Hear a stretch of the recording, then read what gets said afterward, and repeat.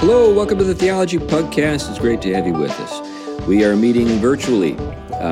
Glenn is there in Connecticut, and so is Tom. I'm in the Pacific Northwest in the state of Washington.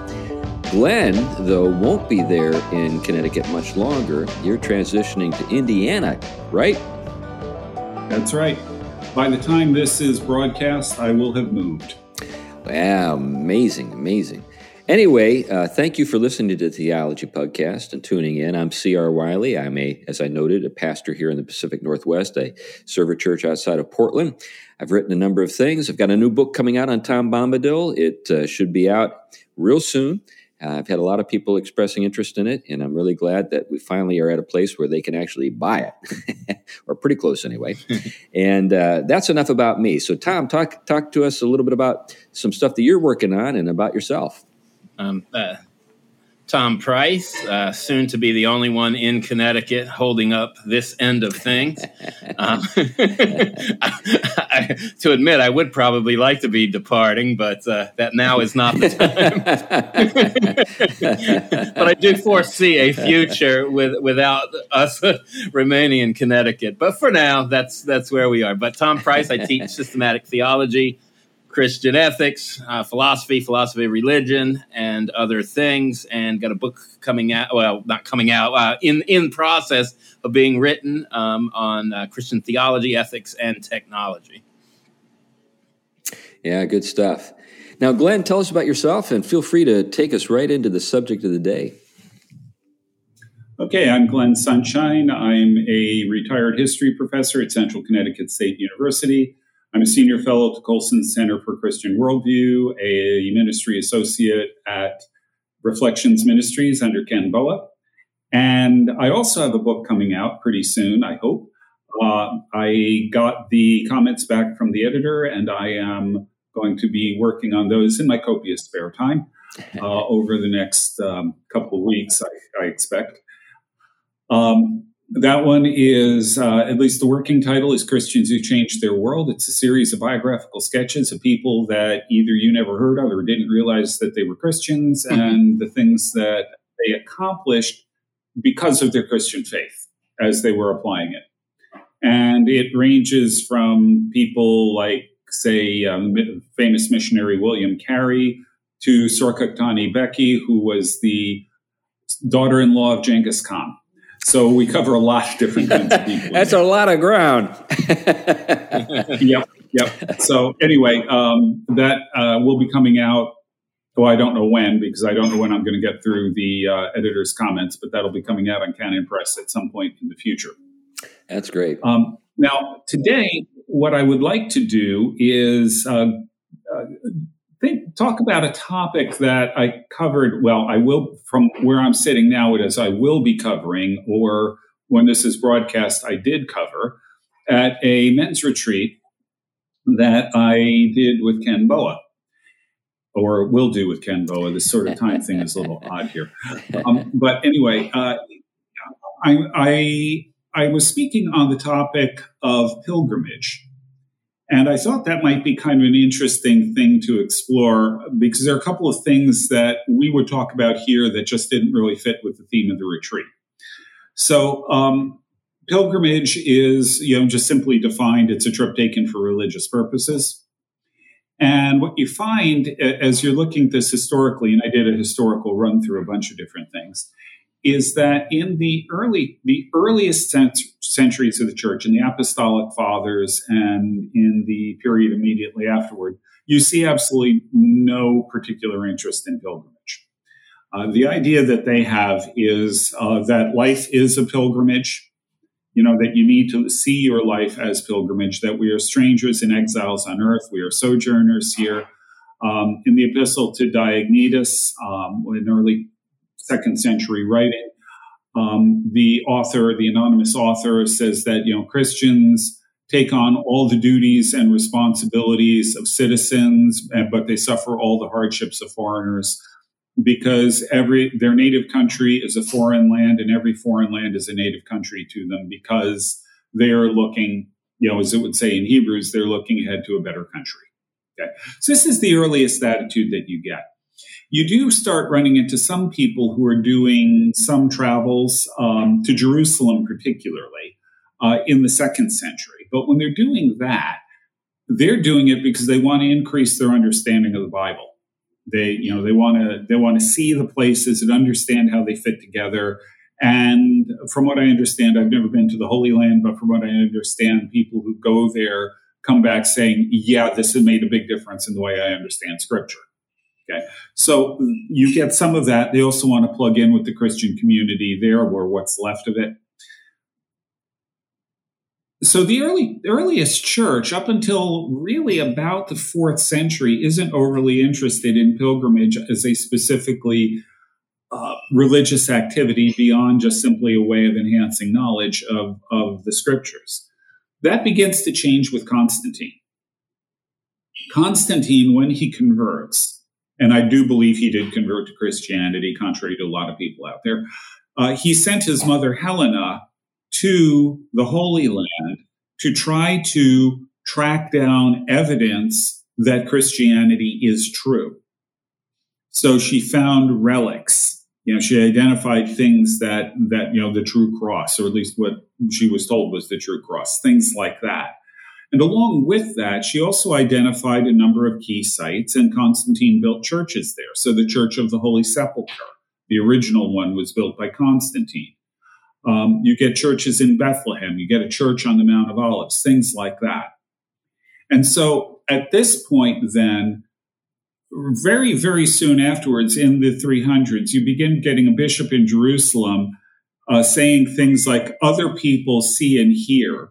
Other people hear, we see and touch. The idea begins emerging that there's a kind of sacred geography for Christians, that these are genuine holy places because they were made holy by the fact that Jesus was here. Okay, so you begin, in the 4th century, you begin getting this idea of sacred geography. Then along with that, you see paralleling the development of the cult of the saints. Now, originally in the New Testament, the word saint, of course, just meant a believer. Glenn, I had one quick thing I didn't want to lose before you get going. And just to keep in mind that at the same time you're dealing with roughly the same time, solidified teaching on the two natures of Christ and the significance of the incarnation. Mm-hmm. And that you also have here drawn out inferences from Christ, God truly uniting with humanity, that the human medium, the creaturely, now the tangible, does have in relation to Christ significance. So I didn't want to lose that before you head on. And that's a really good connection to the cult of the saints. Because what you get initially is the idea of a saint as any believer. Then already in the 2nd century, the term becomes reserved for martyrs. The martyrs are the saints. Then that gets expanded to bishops and ascetics and apologists, things like that. So you begin getting this idea that there are some people within the Christian community that are really special, that are unusually holy, and so we're going to designate those as holy ones, as saints. Yeah, let me think about this a little bit with you, Glenn, because this tendency to kind of elevate certain people, or maybe a better way to put it is to recognize the fact that they are above us. We see that even in our own lives. Like, I can think back to people I knew as a young Christian in the little blue-collar church in Western Pennsylvania that I was converted in, who really were exceptionally devoted and loving and interested in me. And I thought of them as having a kind of special character. And to this day, I honor their memories. They're largely gone now, but I honor their memories. And I don't think there's anything wrong with that. I mean, if you were to press me and say, are you trying to tell us that God loves some people more than others? I would say, of course not. But I do think that if I were, and I did do this, if there was something I was dealing with in my life and I wanted someone to pray for me, there were certain people that I would go to instead of other people, recognizing that these are people who have a kind of, sort of, there's a kind of reality to their faith and their practice that is a kind of a step up. It's not me deifying them. It's just it's a reality. Right. Yeah, and I agree. We've all got our spiritual heroes. Okay. But what ends up happening at this point when these people are designated saints is you get two related phenomena. One of them is the development of saints' days. So St. Patrick's Day, or whatever. Those things, what we don't normally realize is that those are typically not the saint's birthday, they're the saint's death day. They're the day that they entered heaven. Okay, that's what we celebrate when we celebrate a saint's day. Happy Death Day. We are celebrating the day their entrance to heaven. A quick note there, Glenn, too. Quick thing. At this period of time, also, you start to see develop something you would almost start to consider a Christian culture, replacing a lot of what was the pagan. What role were these saints playing in replacing what used to be pagan figures and the like? I mean, there is a kind of revision going on here. Right. Yeah, in a lot of ways, the saints are replacing the old pagan heroes and in some cases, possibly pagan deities. But that connects in with the next step, which is where we're going when it comes to pilgrimage, that people started going to the saints' tombs as a way of, for a couple of reasons. First of all, the tomb is seen as the intersection of heaven and earth, with the saint's body or the saint's relics as really the bridge between the two. The idea here is that a saint is someone who we have reason to believe is already in heaven. There's going to be a resurrection of their body, and thus the body is directly connected to the saint in heaven, and therefore we have this sort of linkage going on at the tomb. So people would, then along with this, a third development is you get hagiographies. You get these biographies of the saints, which emphasize miracles and things like that associated with them. So people start going on traveling to these tombs in the hopes of getting healing, for example, physical healing or even spiritual healing. If you want a miracle, you go to the saint's tomb because that's the bridge, the saint's relics there. That's the intersection in the bridge between heaven and earth. You go there, you're more likely to get what you're looking for. People sleep next to the tombs in the hope of getting revelations from God. People leave wax votive offerings at the tombs. These kinds of things. So this is yet another step in the development of this idea of pilgrimage. And this is happening as, 4th, 5th century, this is going on. Now, there are people out there who are this is becoming more and more popular. People are writing these emotional accounts of their pilgrimages. They're talking about devotional things connected to pilgrimage. You get these people leaving the votive offerings, all of these kinds of things.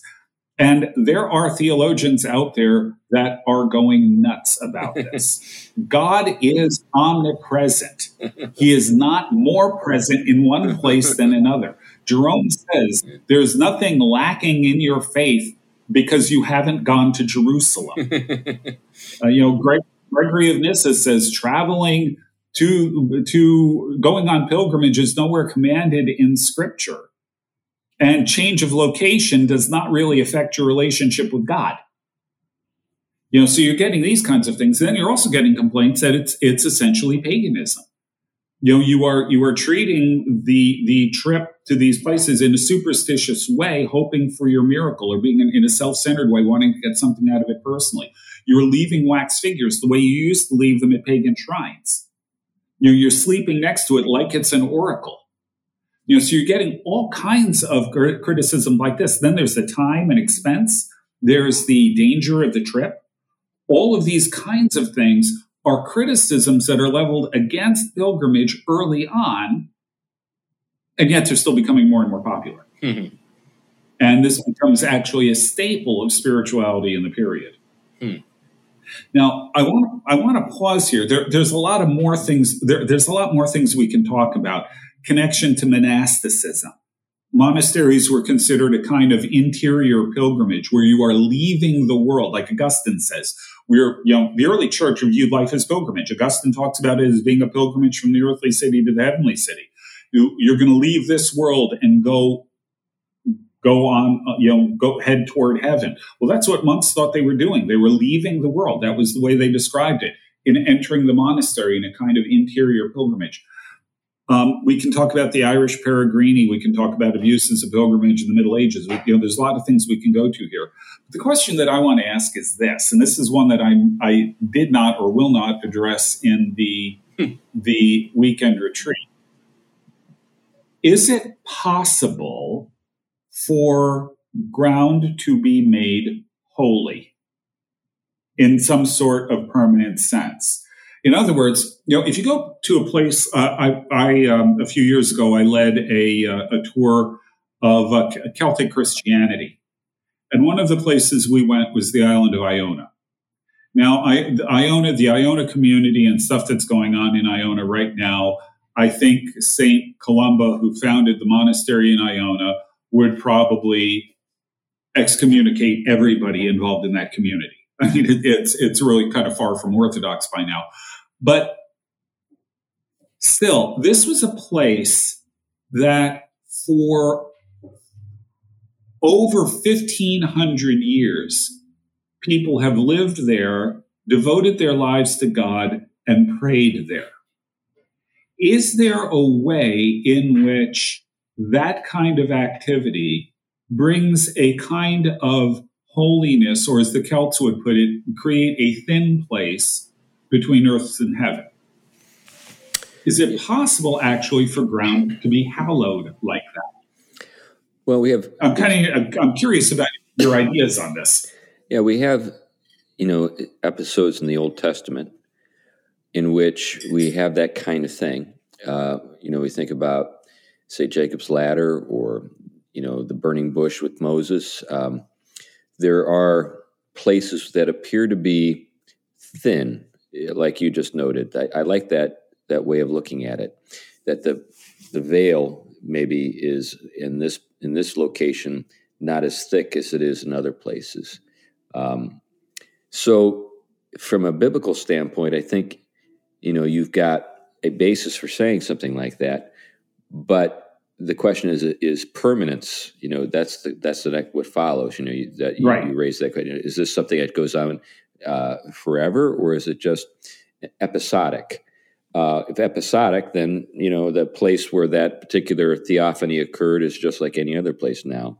But if there's some sense in which there's some kind of residue, things have been changed, or maybe this is just in the course of things, in terms of how God has ordered creation and providence, in history, this just is a place where that kind of thing just seems to keep happening. That's a good question. I don't know how to answer it. There's a part of me that, is the Protestant side of me that says, of course not. Nothing like that could possibly be the case. Mm-hmm. Then there's another part of me that says, the world is a weird place, and there are all sorts of things that happen in it that I don't really have a full understanding of. And maybe there's something to this.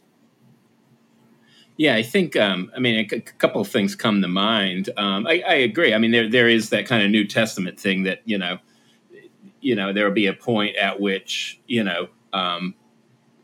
everyone will be able to worship in spirit and in truth from anywhere, anyhow. That's access to God in Christ. So nobody at this point is questioning that.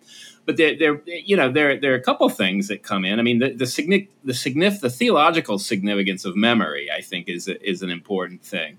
Of certain events that happen in certain places. I mean, why do we retell the biblical events, right? There is a certain kind of participation in those events through faith, to which we are a part of that, and that is a part of us. So we shouldn't shut the door and say that the whole history of the church just has no meaning for us. Nothing significant other than just intellectual curiosity or historical filling in of the blanks. I mean, these people were living saints as best as they were able, with their limits, flaws, sin, and yet God's purposes for them. They brought the faith to us. And there are moments in which God did amazing things through ordinary people that may make their story extraordinary. And visiting a place, just like visiting a historic place, somehow reconnects you to the memory. And then it reconnects you also to that these, even though they may be dead, they're not dead in Christ. And so they are living. There is a genuine communion with them in Christ that can't be ignored. And then there is the communion of saints here today, and that a lot that have been impacted by certain Christians in the past and are continuously impacted and may gather or meet or live in those environments can still be, I think, a community that connects us to that memory, which connects us to the fact that the Spirit is going to bring the church forward. So, I mean, I think there is a way to say that there may be distinct modes of memory tied to places that can foster a deepening spirituality. One of the things that I'd like to just introduce here to maybe we, can't address it too deeply is there seems to me to be kind of two spirits within which we can kind of think as Protestants. So, one of those spirits is a kind of, I guess, iconoclasm, which is almost hostile to the very concept that something like this could be the case. To that person, I would say, well, is that inclusive of heaven itself? Are we saying that not even heaven could have a special significance as compared to earth? If that's the case, then we're just completely flattening things out. But then there's a different kind of, I think, Protestant spirit, which I think I'm more sympathetic to myself, which is, okay, we don't want a bunch of shysters selling prayer cloths and making a big bunch of money and abusing the, I guess, credulity and the simple faith of little old ladies who've got some savings that they want. And they want to make sure that their grandchild is healed, and so they're an easy mark for unscrupulous religious entrepreneurs. And I think that when we think about what happened in the worst cases in the medieval world, that's what we as Protestants should be able to with full-throated, open-throated, sort of contempt, condemn. That was bad. That was really bad. But this other thing, this idea that God may be able to do things that are outside of the simple framework of our kind of flattening of the world. That's a different matter. Mm-hmm. So I'm kind of conflicted in this area. On the one hand, I'm Protestant. On the other hand, I'm like, well, heaven is different, and where heaven touches, maybe there is a difference made in the world, that kind of thing. Yeah, a couple of thoughts on this. First of all, I think there's a kind of biblical minimalism out there that says basically, if I can't find it in the Bible, then it's not there. Okay, well, that's actually not what Sola Scriptura is intended to tell us.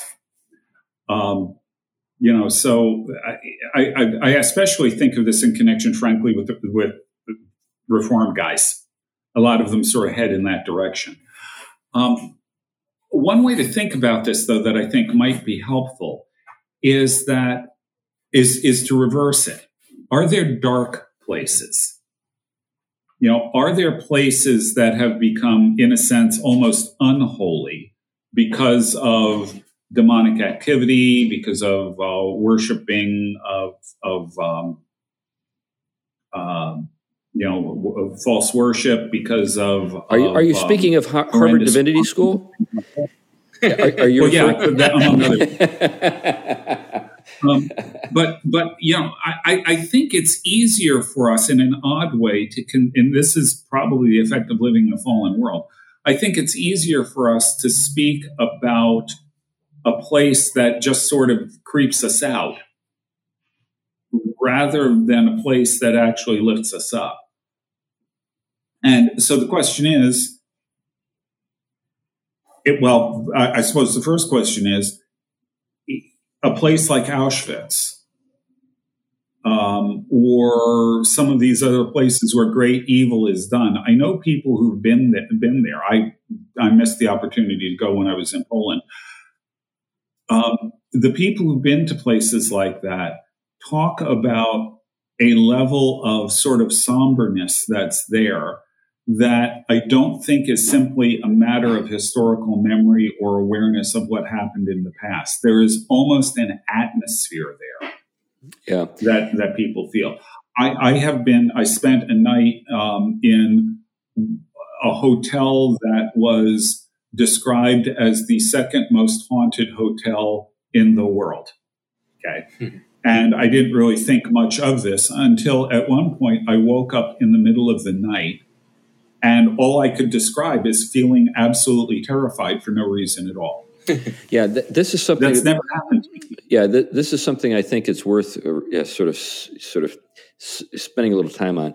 I have experienced evil in the way that you're describing, Glenn. There have been periods of time in my life. There have been experiences that I've had. There have been situations that I found myself in where the evil was palpable. And I don't care how reformed you are, you can't explain me out. You can't talk me out of that. I don't care how scientific you are. You can't talk me out of that. But at the same time, there have been periods or moments where I've had a palpable experience of holiness. Sometimes people will say God is in this place or something like that. Now, sometimes we cheapen it. It's sort of like, we try to manufacture it with a bunch of sort of, hype or a bunch of emotional choruses or something. But we all know that we're being manipulated at moments like that. But there are moments where it's real, and even the shysters shut up. You know what I'm saying? And when it's real, you can say this is real evil. This is real holiness. This is not just, a matter of sort of psychological suggestion or whatever. Yeah. So the question is, if we have places where we can sort of sense palpable evil in a place that's persistent, is it possible that we have places that are persistently good, that have been made holy?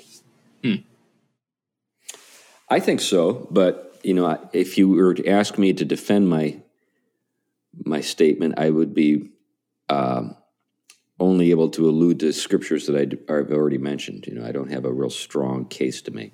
Well, I think you also have. I mean, what is the point of bringing all things into conformity to Christ if in some sense they aren't going to be impacted by that, right? And is there a difference between something that is in conformity to Christ versus not? If there isn't, then none of that makes sense, right? I mean, what is the point of bringing all things into conformity to Christ?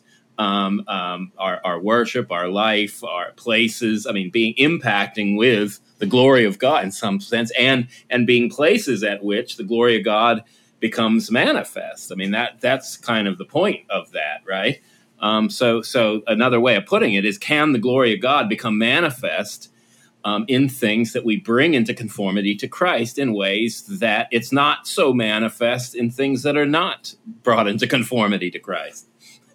And I mean, there's a real theological and biblical way of putting it. And this, again, is not to move to superstition where you can materialize grace, right? Where it's not under the direction and sovereignty of God, but it's tied up with what God's up to, his mission in the world. And I think in these things have a way, if they're aimed for manifesting the glory of God in some way, they're oriented towards that the fulfillment of our pilgrim life, which is God and all things, beatitude. Then there's a way in which they may manifest that beatitude, a glimpse of it, in faith. Yeah, I think when I think about like intellectuals, I tend to categorize them in two groups. One group being far smaller than the other. The smaller group is the group where the intellectuals have actually encountered the numinous in some way, and their intellects have been humbled by that, and now they endeavor to use those intellects in some way to serve the God that they've come into contact with. And then there is just sort of the hubris of intellect. We see that everywhere. And the difference isn't necessarily the degree of education. That I've known people who some of the people in the first category are far sort of excel the people in the second category that I've known. So it's not as though you kind of educate yourself out of that. In fact, it's not the case at all. If you've encountered something that's real, that is God, you are forever marked. And no matter how much you think about it, you can't master that. That masters you. Yeah. This is actually something that the Jews struggled with in the Old Testament, because they recognized that God was omnipresent, and yet somehow he was present uniquely in the temple, or in the tent of meeting, or in the tabernacle, or whatever. What does that mean? How do you understand that? And if you read Solomon's prayer at the dedication of the temple, he sort of reflects on those questions. The heaven, even the highest heavens cannot contain you. How can this little temple that I built hold you? And yet somehow it does. Yeah, and so when people pray toward this place, or when they come to this place or whatever, hear their prayers and answer them because they're coming to you. Yeah. It comes down, as theologians will put, it comes down to the mode of God's presence. Just like the mode, God in a sense, think of it as all creatures are dependent on God and in some kind of relation with God. But as Christians, we understand those that are in relation to God through Christ as a distinct mode of that relation, right?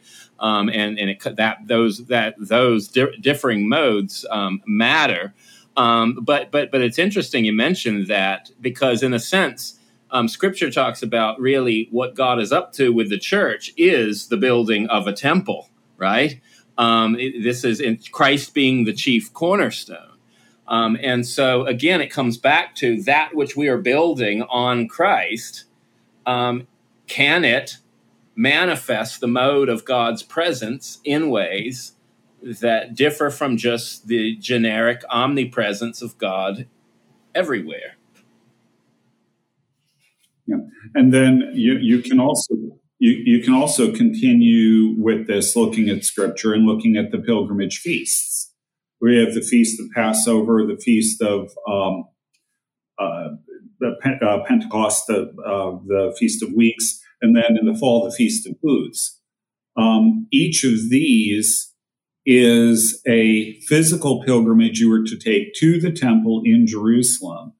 And from a Christian interpretation of those, each of them provides a picture of aspects of our redemption.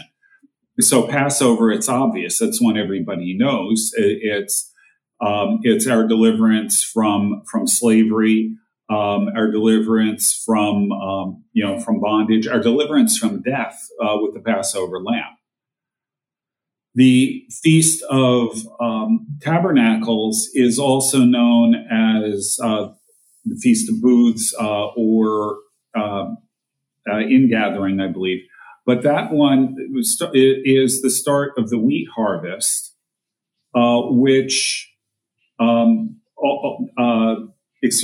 Tabernacles is in the fall. That the Feast of Booths, we're actually at that point right about now. That points to the wilderness wanderings, because they're to build booths, tents, shelters like they used in the wilderness. So it points to this period of wilderness wanderings where they were waiting to enter the promised land, which is a picture for us of entering the new heavens and new earth.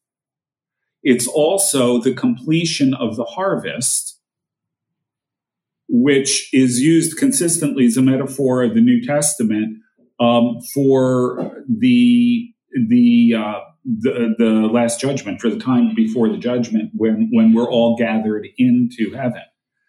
Then you get the Feast of Weeks, which I skipped over, which is the beginning of the wheat harvest. So it's the first fruits, but it's also connected to Pentecost and the giving of the law in the Old Testament. So we see in there the new covenant in there.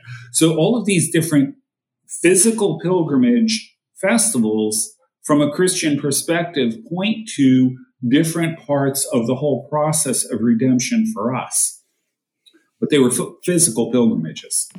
Yeah, I think that you literally journeyed to the spot as part of this process. Yeah, I think most Reformed people would have nothing to object to in what you just described, Glenn. But you know where this is going. In the New Covenant, all of those signs have been fulfilled, and we no longer need to do those things. Consequently, pilgrimages, yes, in the past, in the Old Covenant, in the New Covenant, no need for those things. In fact, the only thing we can, biblically bind the conscience with is, I guess the Lord's Day, if we understand that as being something then instituted through the resurrection, and then nothing else, not even Christmas, Sunday, every Sunday is Easter in this view and that kind of thing. So now we end up with a world where, because everything has been, in other words, because we're affirming the reign of Christ in all things, no place is special, and maybe one day is in 7, but nothing else is, if you get my drift. Yeah, and that was an argument of many of the theologians in the early church. Right. Which was why I started with those objections to pilgrimage. This was recognized within the early church. And the practice of pilgrimage was actually opposed by a lot of key church leaders. It still became a standard devotional practice. The question that the Old Testament pilgrimage feasts raises for me isn't whether or not pilgrimage is necessary. That question, I think, is answered. It isn't. Yeah. The question is whether there can be some validity in the practice, even though it is not a specifically New Testament thing. And this is where we get into a whole range of other issues, like how we can sing Psalm 150 a cappella. But that's a personal pet peeve of mine. Yeah, that's a whole show. But let me just kind of dig into this a little bit. So, we do have pilgrimages today. We just don't call them that. So, for example, Oxford for many evangelicals is a special place. Why is it special? Because it's the most significant university in the UK? No, it's because that's where Tolkien and Lewis taught. And so we make a pilgrimage to Oxford so that we can go to the kilns, or we can go to the Bodleian and we can, rummage around in Tolkien's relics, right? And we can say, I was there. Like or the Eagle and Child. Yeah. Right. But I think, again, I think that the importance of that distinction is important. So by one, these aren't necessary. Two, they're not something that makes a person better or not, whether they do something like this. But there is a question of, on one hand, is there a devotional enrichment that can be had by visiting places historically to connect us with the memory of those theologically and spiritually significant events? And is there not something of genuine spiritual value there that is distinct from, I can read a book about Geneva, for example, and what happened there. But if I go there and I see the places, there is a kind of enhancement of my visiting these places. And it's not something that says, this is something that is enhanced merely because I got to do it and someone else didn't, so I have more spirituality. But it's something different. It connects to, or look at the flood of people that go to Israel and Jerusalem. I mean, if the New Testament is truly done away with any significance for all that, why is anyone going back to walk where Jesus walked? Isn't he now available? He's available. Yeah, I think though, Tom, what most people would say is what Glenn said in the first part of the show, which is it's educational. So now I go to, but are they really being honest? I mean, I think that most evangelicals, and that's the question. Yeah, are living in two worlds. On the one hand, they'll say everything you just said, Tom, but then on the other hand, they'll actually secretly think that having gone to Jerusalem does make them a better person. One of the things that makes me cringe are the people who go and they see the place where Jesus, tradition says Jesus was baptized in the Jordan, and they get baptized again in the Jordan at that point. I had that in my last church. Whatever happened to one Lord, one faith, one baptism? Yeah, I had that in my last church. We had a particular family who didn't want to see their children baptized because they had this aspiration of going to the Jordan and being baptized in the Jordan River. So they would leave their children unbaptized so that they could have the real deal, being baptized in the Jordan like Jesus was. And just in case people think, that's exactly right. I've heard of that too. And just in case people think Protestant or even, Calvinist are exempt from some of the other extremes. If any of you, I know Glenn have been up to the famous church up in Massachusetts that George Whitefield in the revivals was. Right. If anyone goes in and does the little history tour there, you'll realize that underneath the pulpit, it's kind of moved around now, is George Whitefield with the skull of Whitefield directly under it because of the belief that kind of anointing that he had, very, very Calvinist-leaning kind of evangelist, could affect him. And people have stolen parts of the bones, and they've ended up recovering them in Princeton and over, I think, in the UK or something. So because of his right thumb, if I remember right, was the UK. Yeah. And so there is kind of this. You even have a kind of a sense that holy sites have been desecrated. So like the other day I was talking about New England and congregational churches, and I noted that both churches that Jonathan Edwards pastored now have rainbow flags on the front step, and people were appalled. They were like, this is a desecration of holy ground. I mean, that was where Jonathan Edwards, for goodness sake, preached. Those other congregational churches, I understand. They're not significant. This one is the one that we should make sure that kind of thing never happens with. Yeah. Well, and I know a lot of people who have done de facto pilgrimages to Northfield to Moody's home. That's right. That's right. May the spirit of Moody fall on me. Yeah.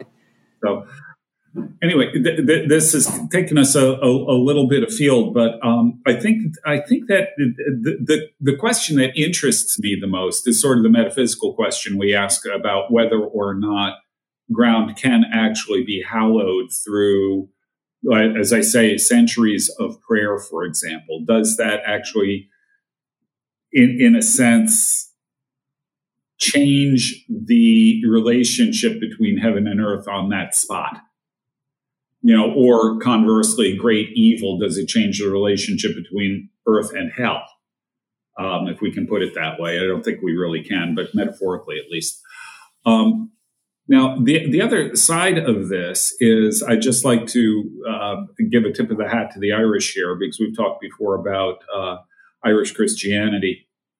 The Irish Peregrini, which is simply the Latin word for pilgrims, what they considered a pilgrimage was different from all of these other things. You've got later in the Middle Ages, you'll have people who will do pilgrimages basically just to do sightseeing. You've got them doing it for penance, all of these kinds of things. the Irish, in at least some cases, decided that God was calling them to become pilgrims, and frequently they didn't even know where that was. But God was calling them to leave their homes, never to return to them. And in at least one case that we know of, and there are probably more, they literally got in a boat in Ireland without a sail or oars or rudder to just go wherever God took them. They ended up landing in Cornwall. We find that in the Anglo-Saxon Chronicle. But others are more intentional about this. So you get people like Columbanus, who is going to leave Ireland specifically with the goal of going to Europe to re-evangelize it. These people who are traveling, who give up everything, never expecting to return again, to go on the mission that God is sending them. It's not very far different from what you see missionaries in the 19th century do. 19th century missionaries would frequently pack their belongings in a coffin. Yeah. Because when they arrived, they were never coming back, and they would have it ready for their burial when they died. Yeah. You actually run into, in the case of the Irish, uses of the word pilgrimage to describe that kind of travel for a sacred purpose, in this case, mission. Right. So that is another way we can expand our understanding of what it might mean to be a pilgrim. Now, of course, in the Reformation, all of this stuff is thrown out. Yeah. They go back to the early church's arguments against pilgrimage, especially the penitential ones. They object to the cult of the saints, all of those kinds of things. But the irony, well, maybe it's not an irony, the Puritans especially, however much they rejected physical pilgrimage, were really big on the idea that life is a pilgrimage. Right. And so they're returning to actually the model of the early church, people like Augustine and any number of people who preceded him, that said you need to think about your entire life as a pilgrimage, from the earthly city to the heavenly city, or as Bunyan puts it, the celestial city. Yeah, let's think about that for a second, because what that implies is that there must be some truth that's being conveyed even through the analog. We can't throw out the analog and retain what it's referring to. You know what I'm saying? Because it's the means by which we apprehend the analog. So now I suppose our diehard folks could say, well, we're talking about Old Testament pilgrimage, and we're not talking about anything else beside that, and how that prefigures this spiritual pilgrimage that Bunyan is describing in The Pilgrim's Progress. I'm okay with that. But at least at some point in time, we can say, hey, there really was something to going physically someplace. I mean, we have it in the feasts in the Old Testament. So we can't dismiss the notion then that there really are some places that are special, that God has set apart from other places, and has, in some sense, as you noted earlier, in a sort of special mode or distinct mode, made himself known in that place. Yeah, and it's worth noting that if you go to Hebrews, the life of Abraham, Isaac, and Jacob are viewed as paradigmatic for the Christian. Right. Yeah. Now, I'm not talking about the physical pilgrimage, but this attitude that this world isn't our home, it isn't our destination, that we're on the way to a heavenly city, to a better land, all of those kinds of things should be at the foundation and root of our lives. Yeah. And we should be thinking of our life in terms of being a sojourner, someone who is not in their native country. Right. You're going to say something, in Tom? theology. Yeah, in theology too. I mean, we talk about it as theology for the pilgrim theology. And what is meant by this, this goes back very early as well. And pilgrim theology has to do with the theology of wayfarers, right? Of those on the way of Christ. And it is seen as mission and journey aimed towards its final eternal reward. And so what pilgrim theology tends to represent is the theology we do now as pilgrims. We don't have pure theology because we're having to still wean off our idols and have our loves purified. Sanctification needs to do work. And so that life of sanctification under the conditions of previous fallenness and now being restored in Christ is this journey towards the perfection of our natures in Christ and the fulfillment of them. And so theology now is done under those conditions. So theology itself, too, even though we gain ever deeper understandings of truth, it is still not the perfect knowledge and complete knowledge that we will one day have when we see him face to face. Yeah, I think one of the things that is a ongoing matter of debate among a range of Christian people has to do with the relationship of pilgrimage to heaven as opposed to pilgrimage to a new heaven and new earth, if you get my drift. Mm-hmm. So kind of the amillennial versus postmillennial debate kind of thing. Yeah. So, I think that Bunyan and his understanding of the celestial city is more the first, that there's a kind of amillennial understanding that, the passage of time isn't necessarily sort of bound up with the end of history, ironically, but it's more or less here we are and we're going someplace, and that someplace is the celestial city that exists now. And then you've got the other view, the post-millennial view, which is holding out kind of the meaning of history and sort of this long sort of process in which we are, sort of in trek to the New Jerusalem.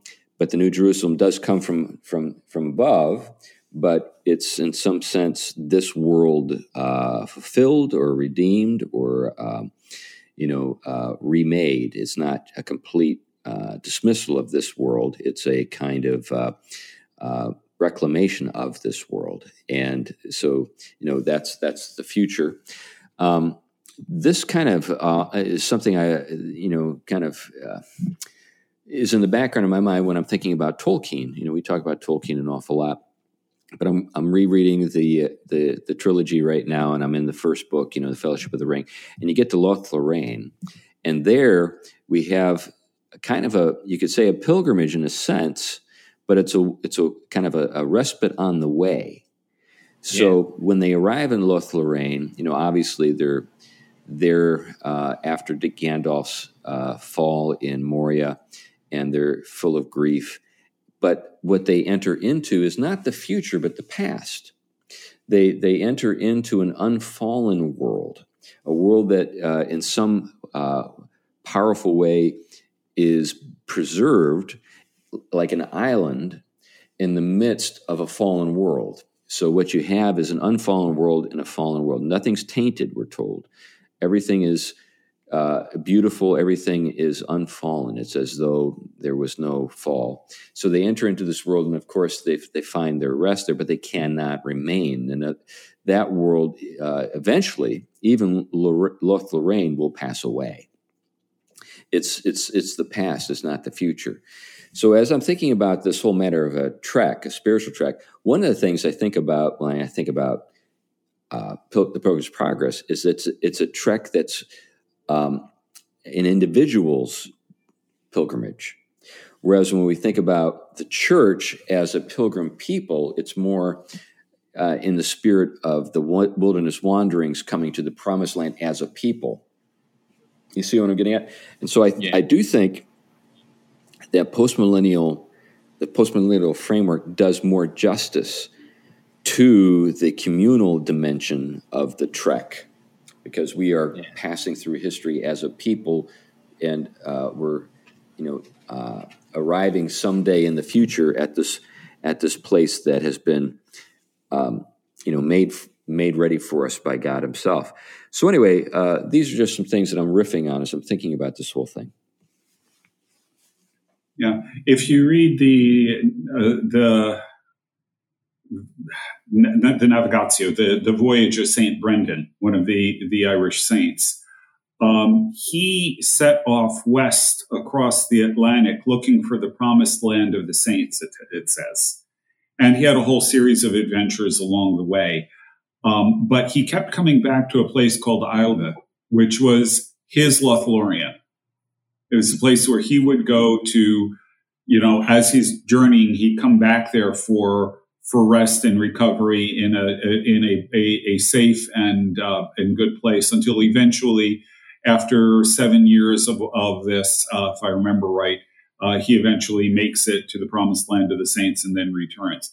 Interesting thing about the Navigatio, it was one of the most famous legends in the Middle Ages. It's almost certain that Columbus knew about it. And although there are all kinds of symbolic things that are going on in it, it is actually possible for Brendan to have made it to North America. Somebody in the 1970s built a replica of the wooden-framed leather-hulled boat that he would have used and actually sailed it across the North Atlantic. So I sort of imagine Brendan going across the Atlantic, making his way down to the Caribbean, which he confused with paradise, and then picking up the Gulf Stream and taking it back to Ireland and telling the story, which of course then grew. But in any event, it's a fun story and actually quite possibly historically important for convincing Columbus he could make it to Asia. Wow. So we began our conversation with pilgrimages, and now we're at Columbus. Yeah, well. But this, I'm not meaning to be facetious, but there is a thread here. There's something that's running through all of this. Yeah. Yep. So, in any event, I thought that this might be something kind of fun to think about and talk about and riff on a bit. But I think there's plenty of other places we can go to, including some of the problems that actually did arise with this practice and all kinds of other things. But I thought it was worth at least considering the potential positive side to the whole issue. Like I said, we noted the criticism. It was there in the early church. It was there in the Reformation. Right. And we're really dealing with a situation where the early church and then ultimately with Bunyan are looking at life in general, just your normal life in this world as pilgrimage. But I think it's still worth thinking about the voyage aspect of this. Whether we take it literally or figuratively as an interior pilgrimage. I think it's something worth considering anyway. Yeah. Well, that's great stuff, Glenn. Thanks for introducing the subject today. And even though we probably can't answer the questions in a way that puts everything to rest, maybe that's a good thing, Anyway, thanks for listening to the Theology Podcast. We appreciate your ongoing interest and support of the show. We are going to be doing a tour pretty soon of the Pacific Northwest. We're going to be in the greater Portland area, the 30th and 31st of October. And then we're going to be up in the Seattle area the 2nd and 3rd of November. And then we will be in the Moscow, Idaho area the 4th and 5th of November. And so we would love to see you if you are in those areas. We're in the midst of trying to finalize, locations and times and so forth. But as soon as those are resolved, those questions are resolved, we will be posting an itinerary on our website, and we'll be sure to also do that on Facebook, and which is something to think about. If you are not a fan of ours on Facebook, we have a page, the Theology Podcast page, but we also have a discussion group known as the Grumblers, and it's always fun to see how the Grumblers are grumbling on any given day. Concerning, and the reason why it's called the Grumblers is that a group of pugs is called a grumble. Anyway, so we invite you to be a part of those, because we'll let folks know on those sites and those parts of Facebook what the plan is for the tour. Anyway, anything you guys want to say as we wrap it up tonight or today? Looks like we're all set then. Okay, good. Well, again, thanks again for listening to the podcast, and we appreciate your support. Bye-bye. Bye now. Bye now.